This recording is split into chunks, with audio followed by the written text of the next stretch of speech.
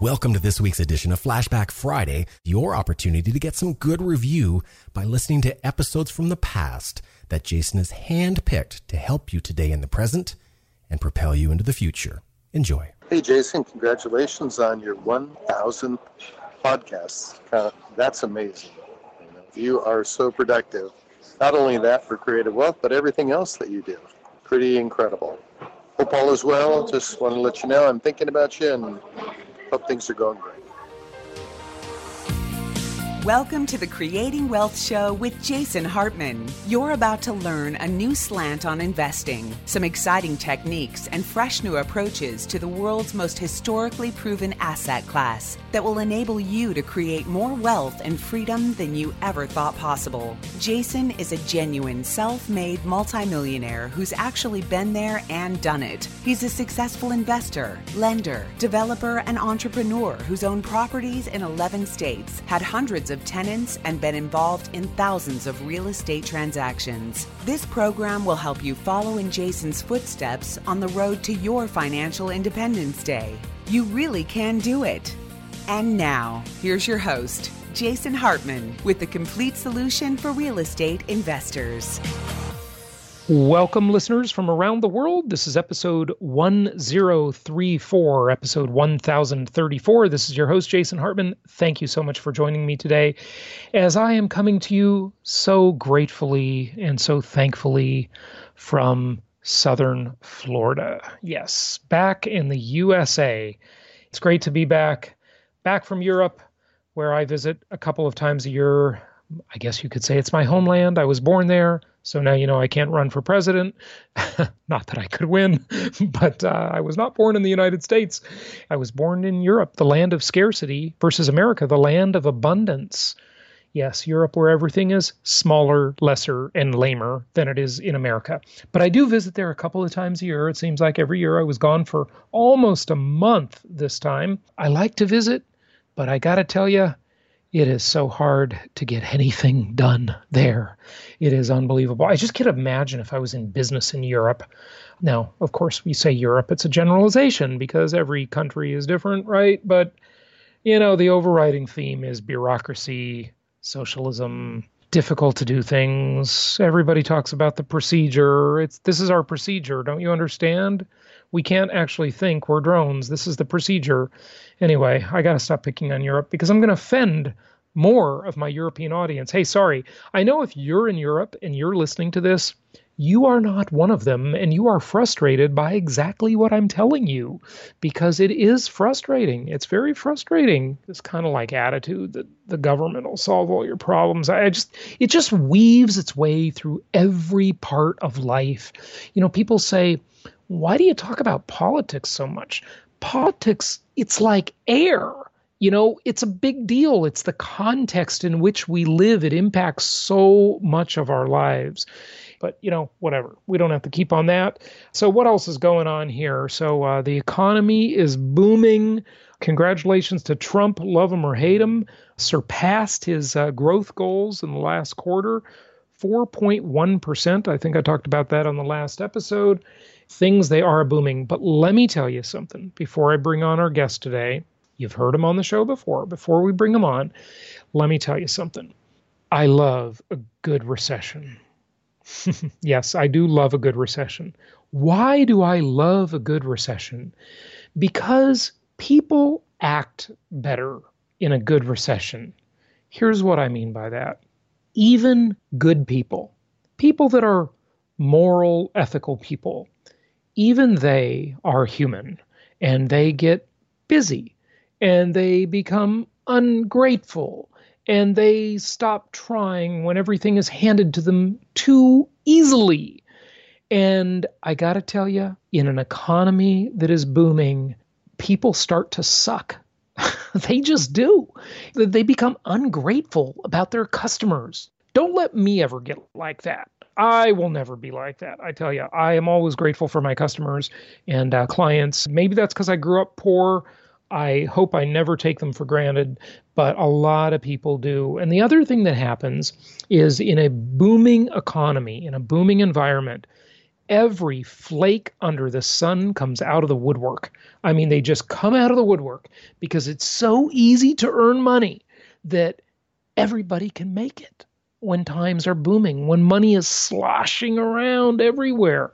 When times are bad, when it's harder to get by, when it's harder to make it, when it's harder to establish oneself in the marketplace, where inventory isn't scarce and reputation matters and treating customers well matters, well then, you don't see these people. They go back under the stone, that they live under, or they go back to delivering pizza or working at Starbucks or whatever they do. But boy, when the economy is booming, every flake comes out of the woodwork. So 2 components here I'm mentioning, okay? And you've all noticed it in your life, right? It doesn't have to be in real estate. It's in every area of life. The service isn't as good. The people don't care as much because, hey, business is booming. No matter who you are, no matter what you do. The rising tide floats all ships, right? That's the old saying, the rising tide floats all the ships. And so that's kind of the thing that is frustrating about a really good booming economy. Otherwise, hey, it's great. It's great. But it is frustrating. And you look at it and, there are all these, new gurus out there, right? And they haven't even been through a cycle yet. They weren't doing what I do during the Great Recession. And they certainly weren't doing it during the 3 recessions before that. I mean, look, folks, I've been doing this for more than a quarter of a century. Yes, I know, I'm old. I've been doing it for more than a quarter of a century, okay? I've been through the cycles. I've seen it happen.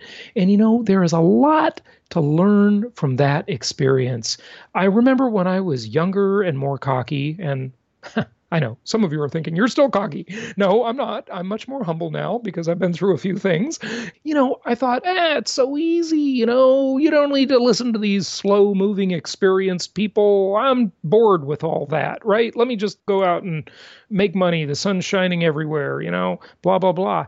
And I tell you, those older, experienced people, they know something. They've seen things that you haven't seen. They've experienced things that you haven't experienced. And in the real estate business, I don't think I'm going to declare something here. Maybe you'll think I'm nuts. I think out of anybody in this business that does what we do, basically helping people buy investment properties nationwide and build nationwide portfolios of real estate, I am going to declare that I think I am the most experienced person in this business. Yeah, I think I am. My closest competitor is dramatically less experienced than I am, and that's my closest competitor, okay? Who I like, by the way. I like my competitor. Well, this particular one. Some of them I don't like because some of them are just crooks. Well, I don't want to say that too strong because I'm about to get sued. Okay, so some of them are just sleazy operators. I'll put it that way. But hey, my closest competitor, I'm more experienced than that person by about 2-fold. So there you go. There you go. I think I'm the most experienced person in this place. I've had hundreds of tenants, hundreds of properties, done all kinds of stuff in this field. So that is my cocky statement for the day. Tell me if I'm wrong. Am I wrong? Is there someone more experienced than me that does what I do? jasonhartman.com/ask. Put me in my place and tell me I don't know anything. Yeah, go ahead. I mean, I've been involved in probably, I was kind of adding this up in my head the other day, and it's not an exact number. But I've been involved, I think, in about 10,000 real estate transactions. 10 grand. 10,000. And think about it. If you do the math, when I was in resale real estate, I'd sell anywhere between maybe 50 and 100 houses a year, depending on the year. And heck, I did that for many, many, many years, almost 20. And then in this business, I know they overlapped a little bit. I've been doing this for 14 years, and they overlapped a bit there. In between, I was kind of doing both. We've done maybe a few thousand transactions now in this side of the business. So yeah, that's a lot of experience. Okay, I will shut up now because I know I'm boring you with all my experience. Okay, let me welcome back a returning guest and a client of ours. We'll do a little case study here, and that is Adam Schroeder. Adam, welcome back. How are you? I'm doing well. Thanks for having me on again. Good. It's good to have you. And folks, you might remember that when Adam was on the show before, he shared this awesome thing as I was staying at his house for a couple of days. It was great staying there with you and the kids. And Adam has 4 kids, so he's We're busy. all thankfully resting right now. Yes. So that's why I don't hear all this noise in the background. Like, you leave me these Voxer messages and it sounds like a chaos over there, Adam. It's crazy. But I think when you're a parent, you become a little bit immune to that sound. It's just sort of like a dull roar. You get kind of immunized to it a little bit. But anyway, fan in the background. Yeah, it's like a fan it's like white noise, your white noise machine, right? Yeah. But you might remember Adam had this awesome family mission statement on the wall in his family room in the house. And it was on the wall on like canvas and had this really cool thing, and talked about it on the show before. So that was good, Adam. But today you have some management and self-management, we're talking property management, questions. Apparently you stumped one of your property managers. You've got a few houses in Memphis, I know. Are you in another market too? I can't remember. Where are you? We have 3 in Memphis right now, and we just signed a purchase agreement for one in Jackson on Friday. Jackson, Mississippi. Yes. Good stuff. Mississippi. Okay, good. I remember learning to spell that when I was a kid. So you put that one under contract. Okay. Now you're not self-managing anything, right? You're doing property management all the way, right? Professional management? Okay. Right now we have that, yes. Yeah. And you had some questions for me. I think you said you stumped your property manager a little bit too with some questions. Tell us about that. So I was just going along with the standard property management, and then I went to meet the masters, and y'all had the kind of discussion of the hybrid model, and I got interested in it. And you also, during one of the property management sessions, you brought up some points that I thought, I need to ask my property manager about that and find out. And so I started asking him questions. And so wait a sec. Wait. Let me say a couple things. So this was our Meet the Masters conference where we had Ron Paul speak and John Burns and a bunch of other speakers last January in La Jolla. You were there. You actually did a couple of broadcasts from that I thought was a super creative idea. So thank you for doing that. And you, by the way, I didn't say this, but you are located in Austin, Texas. Okay. So just wanted to give a little perspective, but go ahead with what you're saying. I started asking him questions saying, hey, can I get this? Hey, can I get that? Hey, this was mentioned at Meet the Masters, can I get that from you? And it just became, the more questions I asked, the longer it took to get a response. And then we had our annual or semi-annual walkthrough, and they did the walkthrough, but we didn't get the report for 2 to 3 months. And then there were some problems that they wanted to fix. And I said, okay, well, there's no picture of that on the report. I need a picture of that to justify the expense. And it took another couple weeks or a month to get the pictures and to get all the answers, and it just became a nightmare. And I started thinking, you know what, if I'm going to go through all of this hassle getting an answer from them, I may as well just do it myself. But before I do it myself, I wanted to get a little bit more clarity, which is why I wanted to do this podcast with you. Yeah, well, you know what, folks, this is what I've been saying about self-management, okay? And I don't know that that's where we're going with this because, by the way, this interview is completely impromptu. I have no idea what Adam's going to ask me, okay? But if it's about self-management, a lot of you think that it's harder to self-manage. I submit to you that it could be a lot easier. Like some people think, well, I don't have the time to manage my own properties, right? Folks, sometimes it's less time to do it yourself. Here's a great example that I have shared before. In the old days, people wouldn't type their own letters, right? I remember my mom when I was a kid. My mom was executive director of the Leukemia Society, and she had a secretary. And the secretary, I remember hanging out at the office there because, I was a latchkey kid. And so I'd just hang out at her office a lot and I'd work there too, and they'd pay me like nothing. But anyway, and this was in Santa Monica, California. And my mom would say, hey, Pam, come in. Pam was one of her secretaries at the time. Pam, come in and take a letter. And Pam would bring in a stenographer pad, and write shorthand and write what my mom would tell her and then go type it, right? How many people do that nowadays? No, everybody types their own stuff. They email it, right? Nobody has people typing their own stuff anymore, okay? It's just not done because it's just easier to do it yourself. Same is true with booking travel, for example. I used to have Karen, who's been on the show, and, she used to be our operations manager when we had our big offices in Orange County, California. And Karen used to book my travel for me. Well, you know what I realized? As good as Karen is, it's easier for me to just do it myself. You don't need to have a middleman for some of this stuff. Sometimes it's just easier to do it yourself. So anyway, that's my thing on self-management. Okay, Adam, go ahead. Sorry. In relation to that, so what happened, the one that really spawned this was they did the home inspection on one of our properties. They emailed it to me on May 29th. Erin and I looked at it. Erin's my wife. We looked at it that night. We responded on the 30th. And then she said they would reach out and get some more photos that day. She sent it on the 30th. And then on June 26th, I emailed them and said, hey, I haven't heard anything and I wanted to check in. And they didn't respond. And on July 13th, I emailed them and I copied Oliver, actually my investment counselor, because they tend to respond more whenever I include him. And on July 13th, and then July 17th, Oliver sent an email saying, hey, what's going on? And then she responded to that. She responded to Oliver once he got involved. And so it went from May 29th to July 17th just to get... Isn't that ridiculous? Just to get the simplest pictures, thing. Yeah. Just to get pictures of this, right. Of the damage. So my question is, as I'm considering the possibility and we're probably going to go into self-management in that market, what information do I need to get from the current property manager to be ready for the switch? Do I need to get anything from them? The first thing is everybody should always have a library of pictures on every property they own. Okay, you always need that because every time you remarket the property, you need that. And just your property manager should just give you a complete file. Now, some of the stuff they're going to say they can't give you because of the tenant's privacy. And this is another battle you don't have to engage in if you self-manage. There are laws, of course, protecting the tenant's privacy.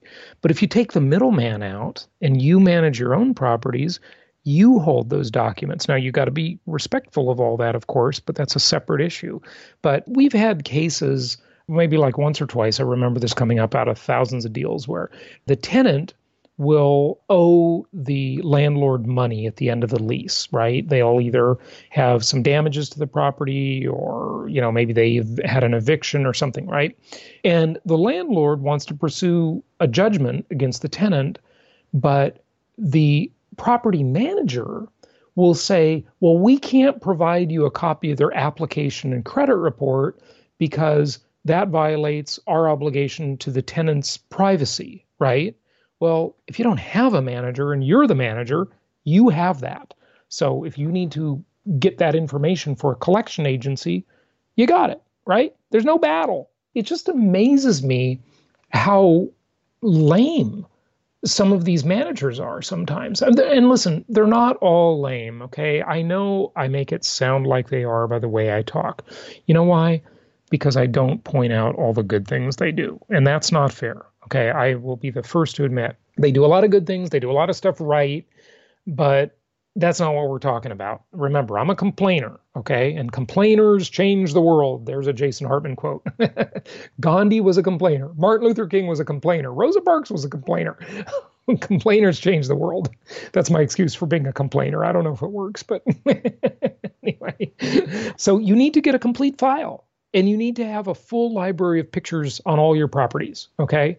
Always keep that nicely organized on your computer. So whenever you have the property go up for lease.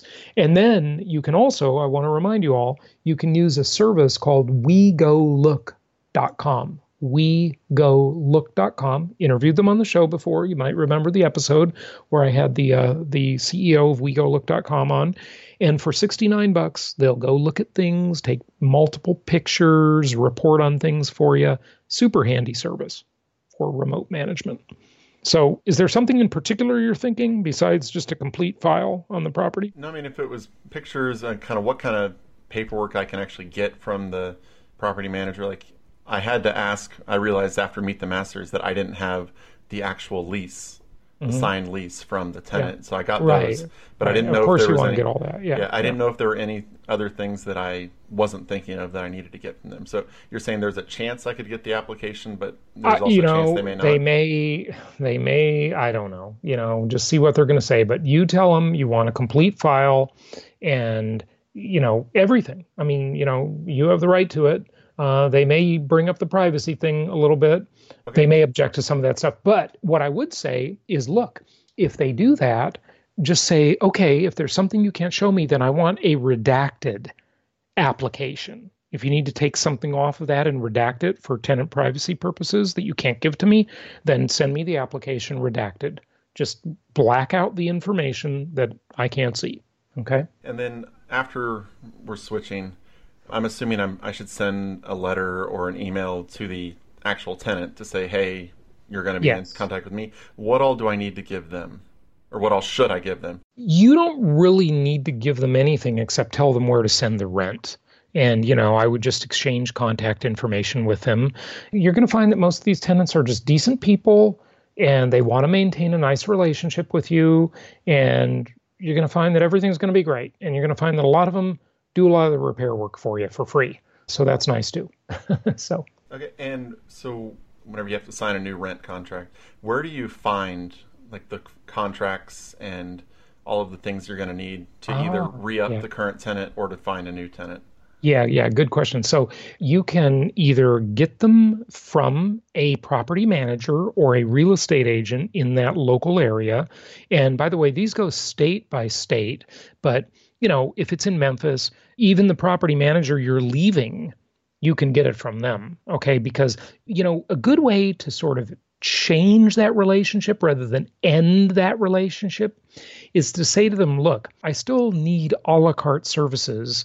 When the tenant turns between tenants, I need you to handle that for me. How much will you charge me? And some will say, well, we don't do that. They don't do a la carte or unbundled services, but a lot of them do it. Okay. So you can find a property manager that does it, or you can have a real estate agent do it. And the real estate agents and property managers have access to the form library with all the different forms and documents. Now, that's one place, okay? That's a good place to get the stuff. But you can also go to places like Nolo Press, nolo.com, Nolo.com. I think, that may not be their exact website, but I think it's probably nolo.com. They have a lot of great books on property management, and they have a form library on their site. You can buy forms there. You could buy them on amazon.com. Stationery stores sell generic forms. You can get them at places like rocketlawyer.com.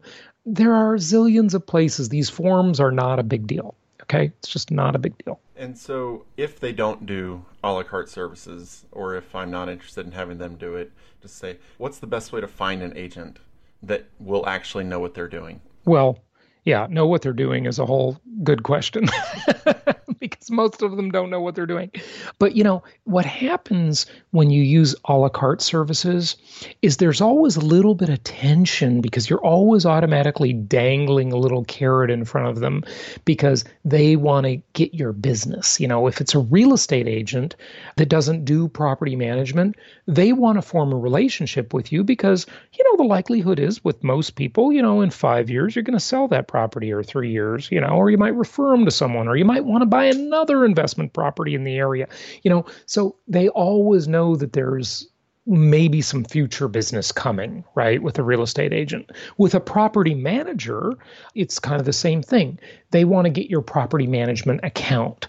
So you can go and you can find property managers, you can look at Yelp and read reviews and stuff.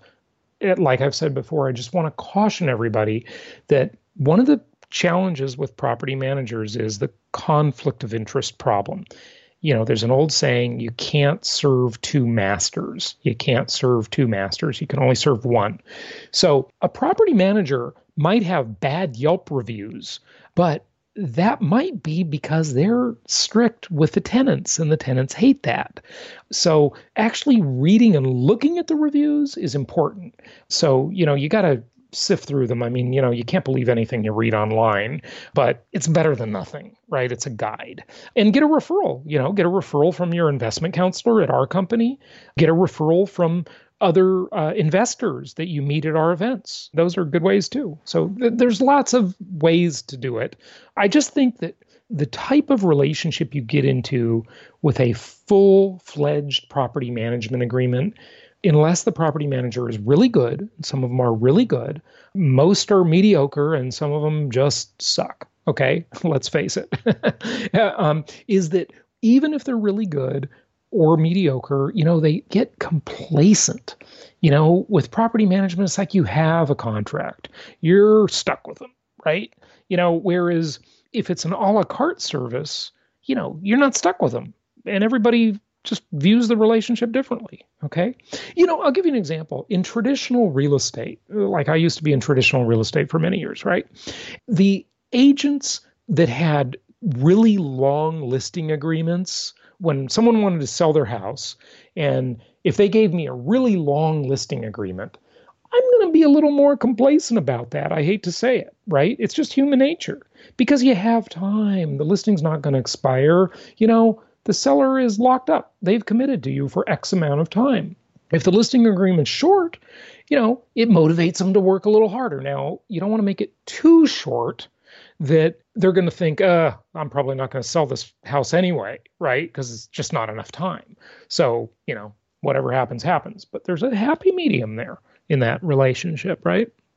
Does that answer it? Yeah, I think so. So what kind of fees should I expect? Should I expect the general fees that I'm currently paying my property manager, which is like half a month's rent? Yeah, it varies by area. So some areas, the properties go into the multiple listing service, the MLS, and in some areas they don't, okay? So it depends.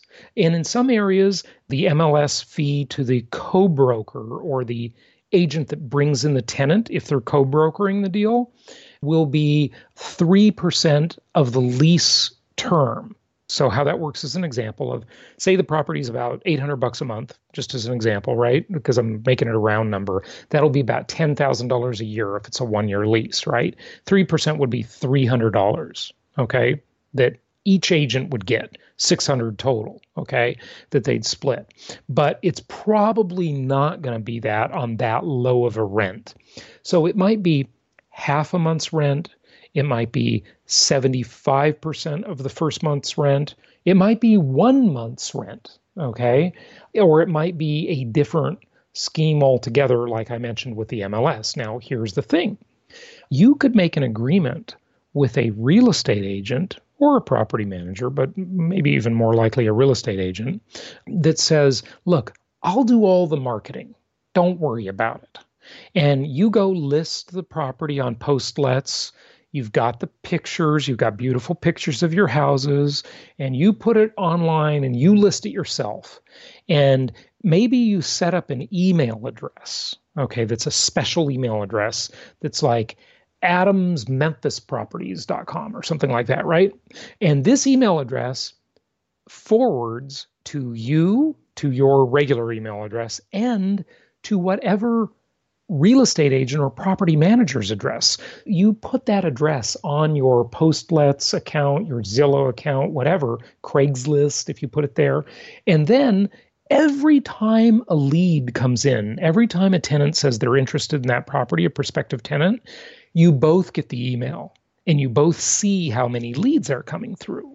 And, a lot of these sites have dashboards on the back end where you can look there and so forth. And it's just a whole different relationship when you see what's going on and you have some control over that relationship. And you know what? When I've done this, it motivates the property manager because, I say to them, hey, look, we got a dozen inquiries last week. What happened to all those prospective tenants? It's just a whole different dynamic, Adam. It's great. It's great.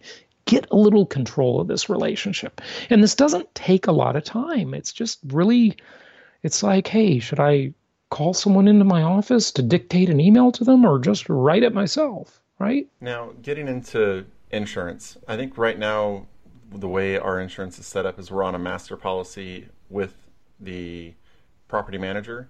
Do you recommend individual policies or lumping it together for a commercial policy? That's a toughie. Okay, so probably the individual policies are going to be better. Okay, probably. I'm not an insurance expert, okay, but I just know how I got burned, and another one of our clients got burned by that affinity group management. They also go by National Real Estate Insurance Group, NRE, however that is, G or whatever, IG, National Real Estate Insurance Group. And now I think they're under REI Guard or something like that. Don't quote me on this because I'm not sure, but they're using all these different names out there. And I know that there have been many complaints about them, and they burned me. They wouldn't pay a claim that I had. I know that they wouldn't pay one of our other clients' claims too. And this was one of these very inexpensive insurance policies where they would insure your whole portfolio of properties. They wouldn't charge you much at all. But then when the claims, when it was time to make a claim, they got a million excuses not to pay you. And that was really annoying. Individual insurance is probably going to be better. But again, insurance has become a bit complicated, and I'm not an expert. Now, we've had Ed Babkus on the show before. He's been at several of our events. He's insured a lot of our clients' properties over the years, and, he's kind of talked about the difference between that. And just look for those past episodes about insurance. Maybe go to jasonhartman.com and just type insurance, and you'll see them come up because there's a lot more detail there. Now, I know you're a huge fan of pet rent. Mm-hmm. Yep. And I'm a huge fan of pets, too. Yeah. I love animals. But they got to pay their way. Do you currently charge pet rent for your... Oh, yeah. Absolutely. And what have you found is a reasonable amount? $25 per pet. Okay. Yeah. So if they've got 2 cats, you might make them a better deal, maybe make it 40 for 2 or 25 for 1, $25 a month. I mean, look, folks, every institutional landlord is charging pet rent. Why aren't we doing it? Institutional landlords, in other words, that own big apartment complexes. And also, these Wall Street firms, private equity groups that own all these thousands of houses that they're renting, they nickel and dime people for everything, okay? Folks, you should be nickel and diming a little bit. It's the way it is in the marketplace. If they can charge it, you can charge it. It's much nicer to live in a single-family home than in a crummy apartment building. So why can't we charge that stuff too, just like they are? And mostly, it's that the single-family home landlords just aren't asking for it. Just ask for it. You'll be surprised how often you get it. This will be continued on the next episode. Thank you for listening, and happy investing. Thank you so much for listening. Please be sure to subscribe so that you don't miss any episodes. Be sure to check out the show's specific website and our general website, hartmanmedia.com, for appropriate disclaimers and terms of service. Remember that guest opinions are their own, and if you require specific legal or tax advice or advice in any other specialized area, please consult an appropriate professional. And we also very much appreciate you reviewing the show. Please go to iTunes or Stitcher Radio or whatever platform you're using and write a review for the show. We would very much appreciate that. And be sure to make it official and subscribe so you do not miss any episodes. We look forward to seeing you on the next episode.